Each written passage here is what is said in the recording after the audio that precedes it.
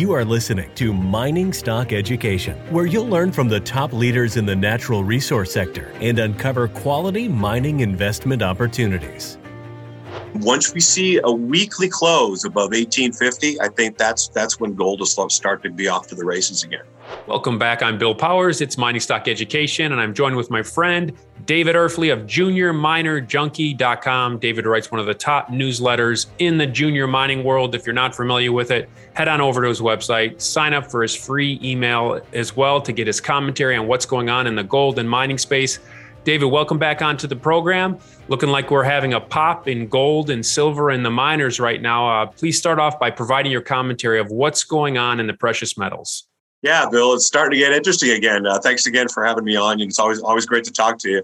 You always ask me the best questions, so I'm always glad to speak with you. But yeah, it's really starting to get interesting. It's amazing. I've been in this sector for 2 decades now. I'm surprised my hair is not white, but the last day of the quarter, I was building up cash along with a lot of people into the last day of the quarter. I was watching the gold price go lower, and I'm saying to myself, wow, they're doing everything that they can to get that gold price back down to that 1675 area. And it sure looks like it's going to take place. And then the very last day of the quarter, we had a huge reversal. Came out of nowhere. We had everybody and his brother, on the bearish side of the boat, including myself. The gold price got back over 1750 on a weekly, monthly, and quarterly basis that week. And the gold price has been going up ever since. Well, it's basically traded in a range ever since, a tighter range, but it's going up. And it's past 1800 now. But what was especially telling was that is the day that the gold miners and silver began to lead. And when that takes place, especially after such a deeply oversold situation, you start to take notice. And we had the bear camp was extremely, huge at that time, and you couldn't find a lot of bulls. And, I started to deploy my 25% cash position. And I told my subscribers, look, this is as black bearish as I could get, I think, here. And this is a great time to start scaling into some of these things on our watch list. Also something happened this past Friday when we had Jerome Powell speaking on this virtual conference. The sound quality was really bad, but it was the last time he was able to speak before the blackout period starts until the next FOMC meeting on November 2nd and 3rd. And he basically said, hey, look, okay, inflation's not transitory. Okay, these bottlenecks are going to continue. The supply issues are going to continue. So basically, it's going on. It's going to go on for a lot longer than we expect. And of course, everybody in our sector pretty much knew that. But he'd done a great job of convincing the marketplace that inflation was transitory. We're going to raise rates. Look at the stock market; it's still really doing well.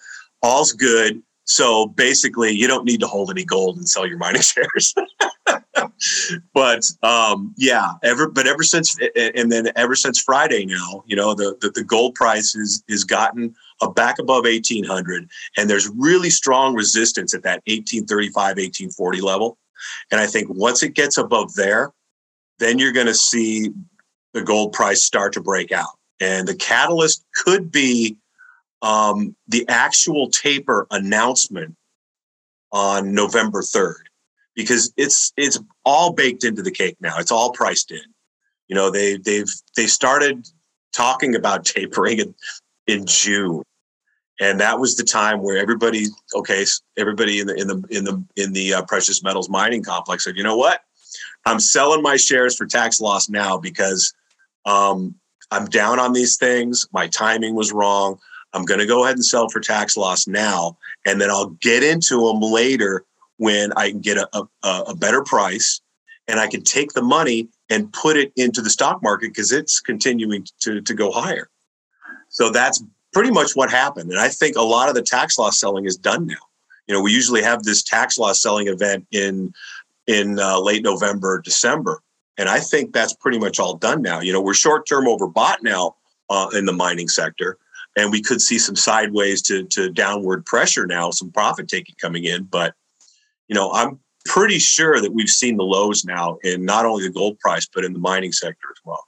When you see a major low, like we saw in March of 2020, or we saw in January of 16, can you identify that low within 30 days based on your experience?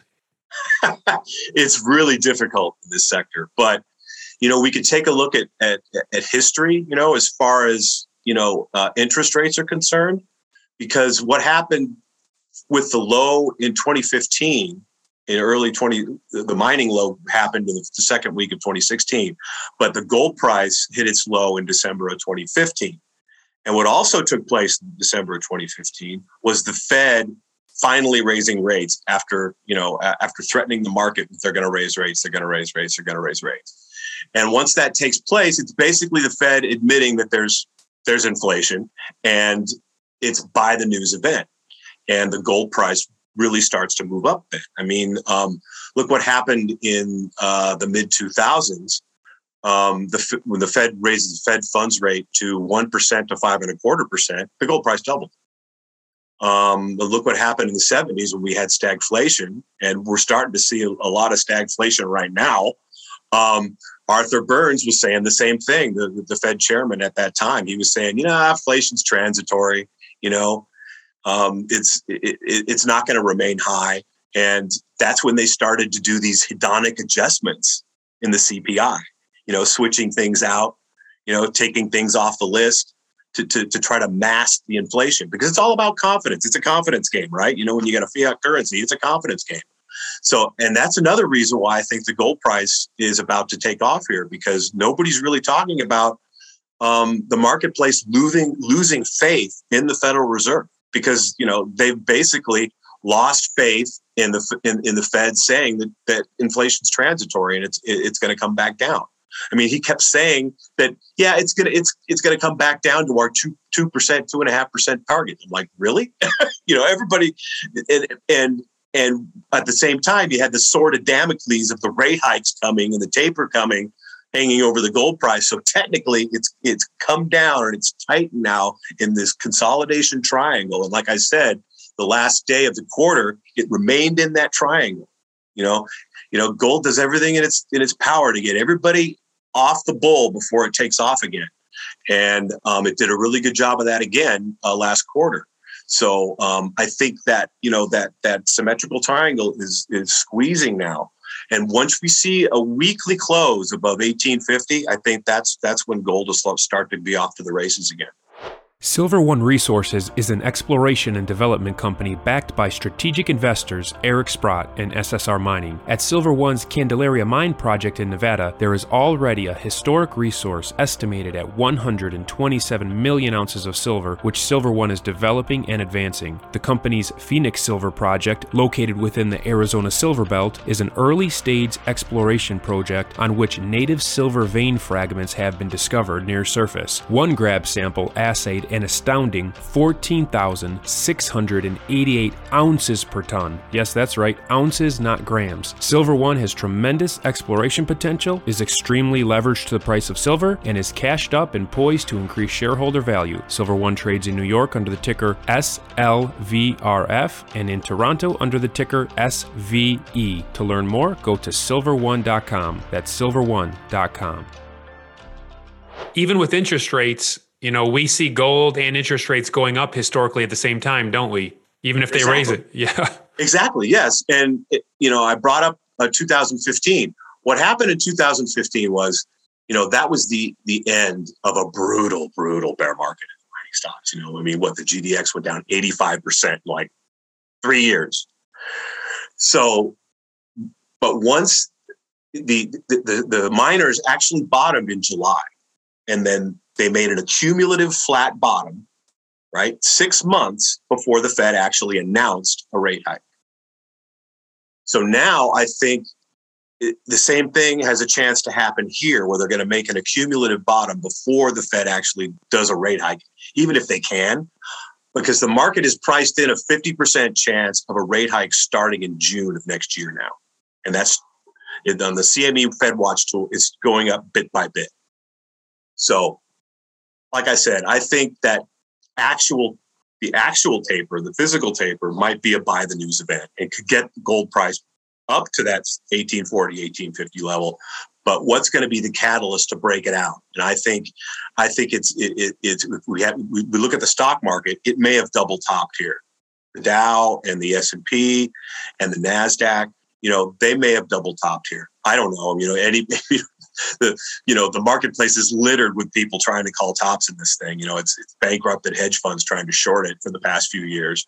But I think that there's a real chance of that, because once they start tapering, that's monetary policy starting to taper. That's a psychological thing, starting to tighten. Monetary policy starting to tighten, which the market needs right now. It needs that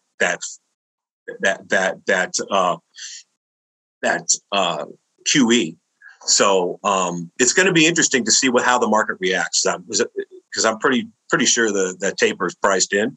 So we'll see, not next Wednesday, but the Wednesday after, on whether they're actually going to taper, and what the language is going to be when they do taper, and what the market reaction is going to be. I think it could cause a lot of selling in the stock market. And I'm sorry, I got to add one more caveat. I know this is a long-winded answer, but the Fed has also announced they're going to be raising tax. I mean, the government, the Biden administration, they're going to be raising taxes next year. So you could see a lot of profit taking toward the end of the year. Dave, on that, when they're talking about taxing us on our unrealized gains. Exactly. Oh, wait, of course, it's just the billionaires to start off with, but that's what they told us about the income tax too, right? Like, it's just the rich people. That's what the Fed told us about the income tax, when they initiated it back in the early 1900s. Yes. So can you and I pay tax on our unrealized gains with our unrealized income? That's what I want to know, because if I can, I'm fine. Exactly.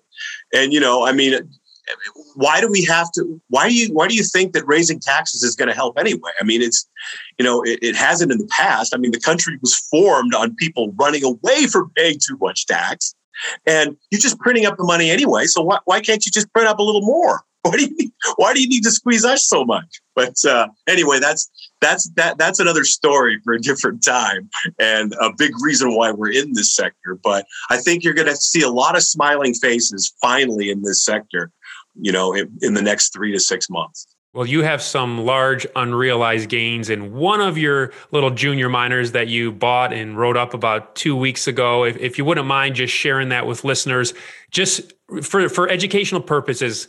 Why did you, choose this one, and then why has it skyrocketed 90% in 2 weeks? Oh, sure. I think the stock you're talking about is Bear Creek Mining. It's, first of all, I have a very intimate relationship with this stock. I've been in and out of it for the past 15 years or so, and it ticks all the boxes, is what you want to see in a developer. But it's in Peru, see, and we've had this Peruvian situation, this political situation where Pedro Castillo is very, very far left, and he was pretty much touting all these socialistic things that he was going to do and to get elected. But he understands that he can't squeeze these companies too much, because it'll just force them out of the country. So, Bear Creek has this project, this Corani project, which is, one of the largest undeveloped silver projects in the world. It's got a huge zinc credit. Now zinc's over $1.60 a pound. And it's shovel ready. They're just waiting to get it funded. And they've also had, these COVID restrictions. They haven't had anybody they haven't been able to have these bankers and such come out on the property and sign off on a loan. So you've had that, along with the political backdrop, took the share price down to a ridiculous level, to where all this was pretty much priced into the stock. And I watched it come down to where it was trading at its March 2020 panic low, right? And I saw a double bottom on the stock from back then, and also 2 weekly hammers on the stock. And I talked to the company, and they were buying shares too. Management was buying shares. It's got a really tight share structure. So, you got a junior that was ridiculously oversold. You got a situation that is getting better in Peru, where they realize, that they've got to lighten up on their rhetoric to get the money into the coffers to actually help the people. So they can't squeeze too much. So the political situation has gotten a little better there. Earlier stage, maybe not. Consultant previas are still going to be difficult to obtain quickly. But as far as a project like Corani, which is shovel ready and all it needs is the financing, now that and fortunate for me, they came out and Castillo came out and made an announcement that they support the project. Right after I issued the buy. So there's 40% of your 90% move, right? Exactly. So it ran up from 92 cents to resistance at $2 in a couple of months. It's up like 80% in October. A couple of weeks, though. It was a couple of weeks, Dave, not months, right? It was a couple of weeks. Yeah. So it was fortunate that I got in at the right time. It was fortunate that I'm very familiar with the stock.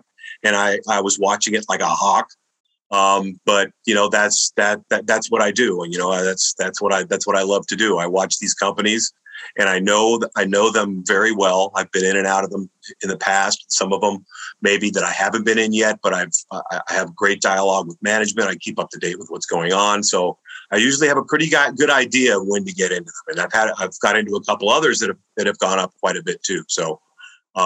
It's starting to get exciting again, like I said. So this is a great time to be in this sector. If you're not, and if you have a bunch of cash on the sidelines waiting to deploy, this is a great time to do it. And that's an excellent example of what you've taught your subscribers and also my listeners over the last 2 years, where you said, prepare your list in advance for those sell-offs. And then you just monitor those key stocks that have good people at the helm, good fundamentals. You have historical understanding of how the stock reacts, and you get in at the entry point and you make 90% in 2 weeks. And, that covers. It's gone up 90%. I haven't made it until I sell. Well, Washington, D.C. says you made it. They're going to send you a tax bill. But this sector turns around on a dime, especially when it's so deeply oversold and out of favor. Nobody cared about gold stocks 3 weeks ago. Yeah. That's exactly it. M&A. So there's been some M&A recently. You've also been affected with this in your portfolio. Is this a good sign for the sector? Yes, very good. It's this morning, Calibre Mining, which is in my top 10, announced that they'll be taking over. It's a friendly acquisition. Both boards approve. Fiore Mining, which was on my watch list. I was waiting for a better entry point on that one that never came. And I told my subscribers, sure, it would have been nicer to be a Fiore shareholder, but I still approve the merger. It's a great deal. It diversifies their jurisdiction because they're in Nicaragua, and there's a little worry there as far as the political situation is concerned. But, the mines that they obtained from B2 Gold was a company maker, made B2 Gold what it is.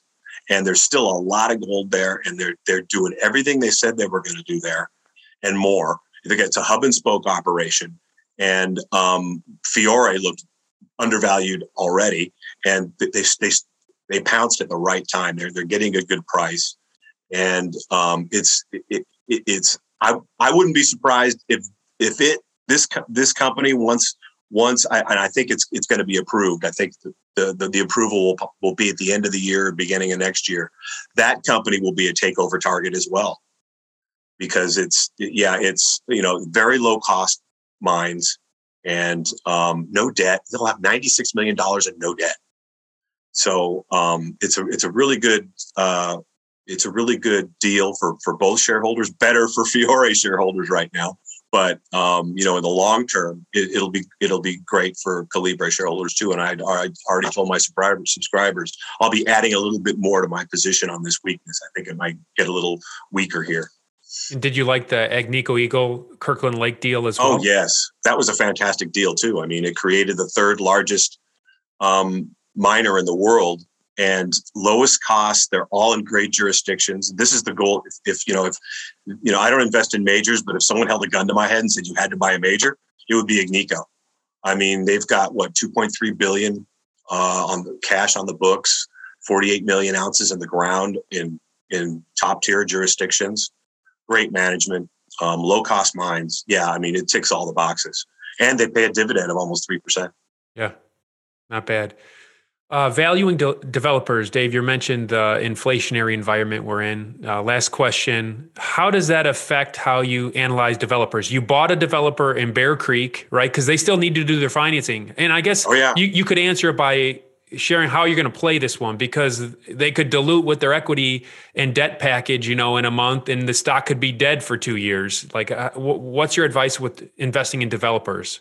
Oh, it's, they've already said that the dilution's not going to be that much. They've already got 30 million. It's going to cost 525 million to build the mine. The equity, they said, is probably going to be about only 10 to 15%. They could stream some of the zinc.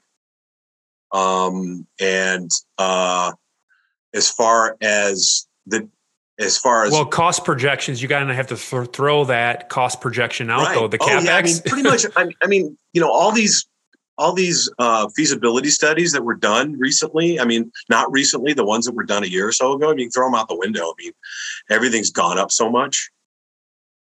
Steel has gone up so much. I mean, everything that is incorporated in a study, as far as CapEx is concerned, has gone up so much. But I expect the gold price will make up for a lot of those costs. And you also have to consider that AIS, all-in cost of production average only has gone up from like 1040 in Q2 to 10 in Q1 to 1067, I think, in Q2. It's going to go a lot more in Q3, I think. But still, even if it gets up to 1,100, that's still $700 less than the gold price. So but they still need to raise the CapEx, though. That's going to be a bigger hurdle, though. CapEx will have to be raised. Absolutely. Yeah. And, the capital markets have remained accommodative for the good projects. But if interest rates are going up, inflation, higher CapEx, I guess I'm saying it could just be careful with developers, right? Absolutely. Yeah. Definitely be careful. I mean, you always have to be careful anyway, but this is where management, again, comes into play. Make sure these guys got access to capital, and they've done this before. They know how to build mines. They've done it successfully before.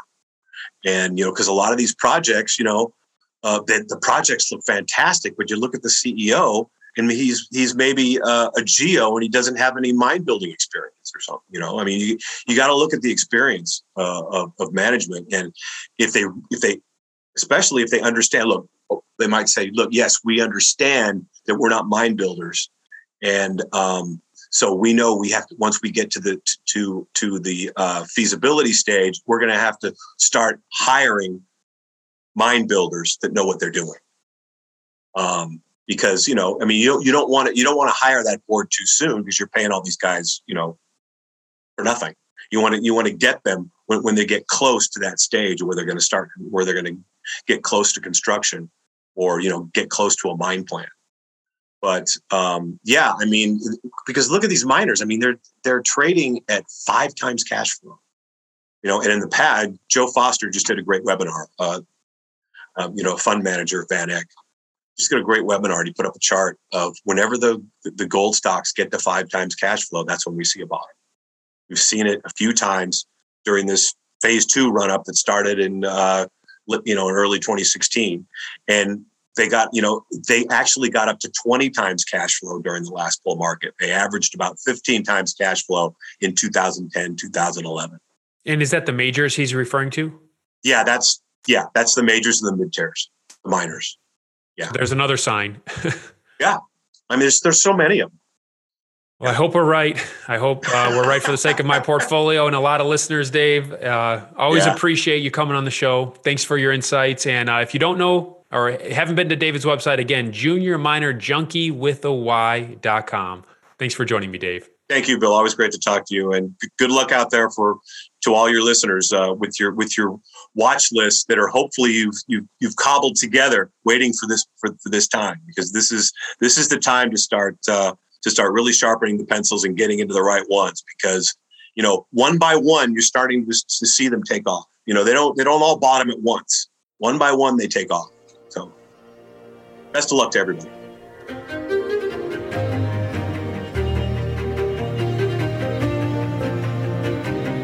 Thank you for listening to Mining Stock Education. Please subscribe and share this show with like-minded investors. Connect with us at miningstockeducation.com and sign up for our email list to stay in touch. Much success to you as you learn about, invest in, and profit from mining stocks.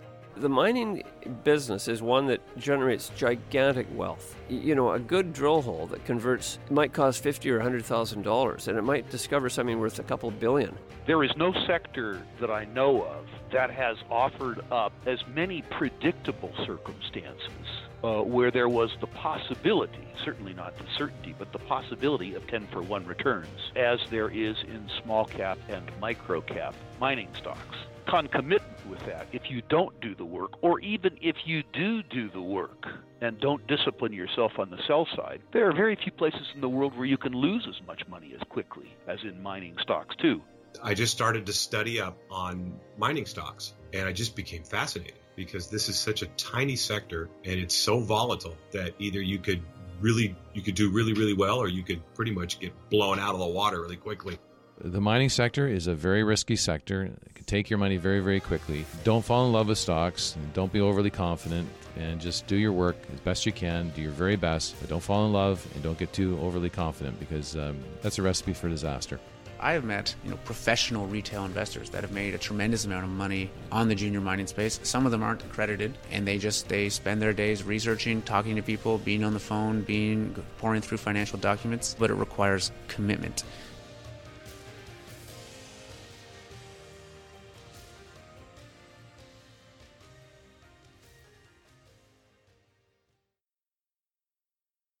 This podcast is for informational purposes only and is not to be considered personal legal or investment advice or a recommendation to buy or sell securities or any other product. We make every effort to be accurate, but the information presented is not to be considered infallible. It may contain errors, and we offer no inferred or explicit warranty. If personal advice is needed, consult a qualified legal, tax, or investment professional. Do not base any investment decision on the information contained on miningstockeducation.com, our podcasts, or videos. Make sure you always conduct your own thorough due diligence before investing. Realize that we may hold equity positions in or be compensated by some of the companies we feature, and therefore are biased and hold an obvious conflict of interest. For our full disclaimer, please visit our website.